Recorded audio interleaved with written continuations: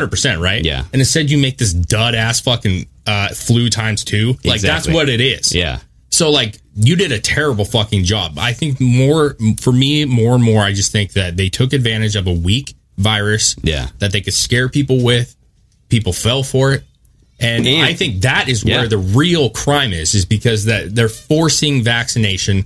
They're forcing possibly passports. I get you. Forcing us to not travel.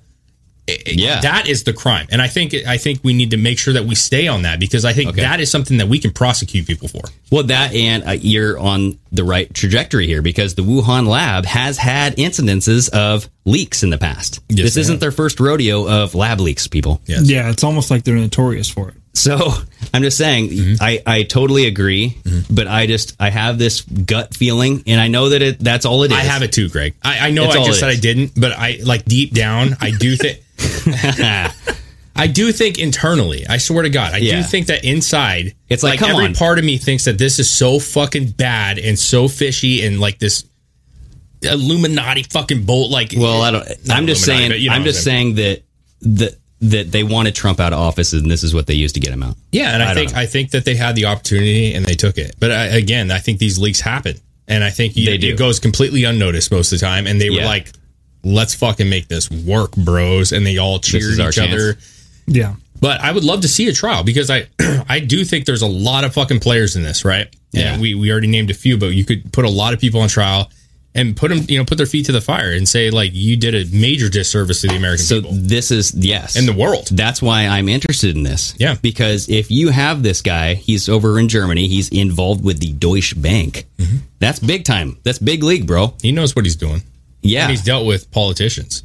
And so now he's coming over to the state of California. He's saying, hey, I'm going to charge these motherfuckers. Yeah. All right. And I have $10,000 doctors to back me. And I have like 999 problems. Well, yeah, and I also, but they're not lawyers. Yeah, all right. I also think, to be fair, too, like it's not just. I mean, you could get so many people on this, right? Because you got to remember, from the very beginning, you had many doctors coming out saying hydroxychloroquine. You had many doctors coming out saying like this. Hey, this is not that bad. Denied the treatments. Yes. What was the gal's name that we were kind of like? She was. Oh yeah, the African doctor. But no, she was like a doctor over in Africa, right? She was I don't think she was in Africa. Wasn't she?